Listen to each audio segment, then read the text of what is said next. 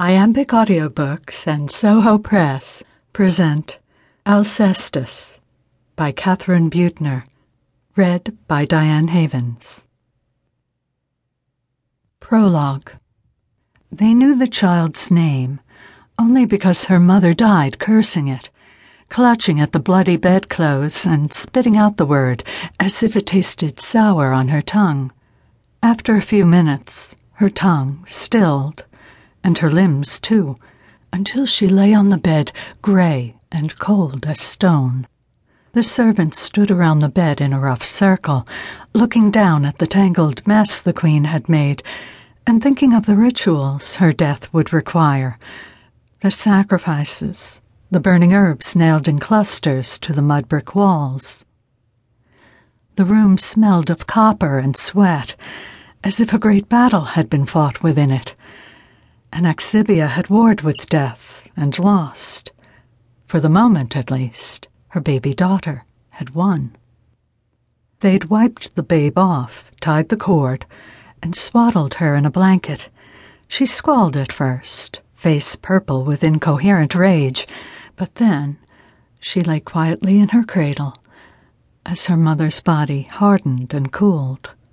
She knew nothing of death. She came into the world as any girl might, unexpected, tolerated. If she hadn't been a royal child, she might have been left alone on a hillside to die nameless beneath the summer sun. As it was, Peleus had no time for the naming of girl children. The king would abandon the palace after hearing of his wife's death, taking a group of his best fighting men to hunt boar for the funeral feast, and would not return until the morning of her burial day.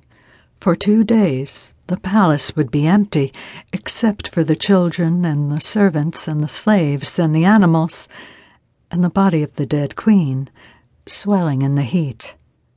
The queen's spirit had already departed, trailing after the god Hermes like a cloak in the dust.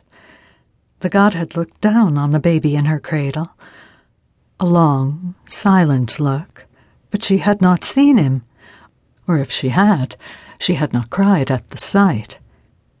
But now the baby wriggled, bleated like a lamb. The queen's body servant sighed and wiped her bloody hands on her shift. Stirred out of reverie, the other women shook their heads and blinked in the low light. The women leaned down and rolled Alcestis' body over so they could strip the linens from the bed. The queen lay slumped on her side, her brown braids mussed and tangled, her face smooth. She was 24 years old. The baby girl in the cradle was her 5th child, and the other children had been waiting for hours, clustered outside the bedchamber, to see their mother and new sibling. Their thin voices slipped into the room beneath the closed door. The women looked at each other. "Go on," said the head maid, nodding to 2 of the others. They must be told, and the king too.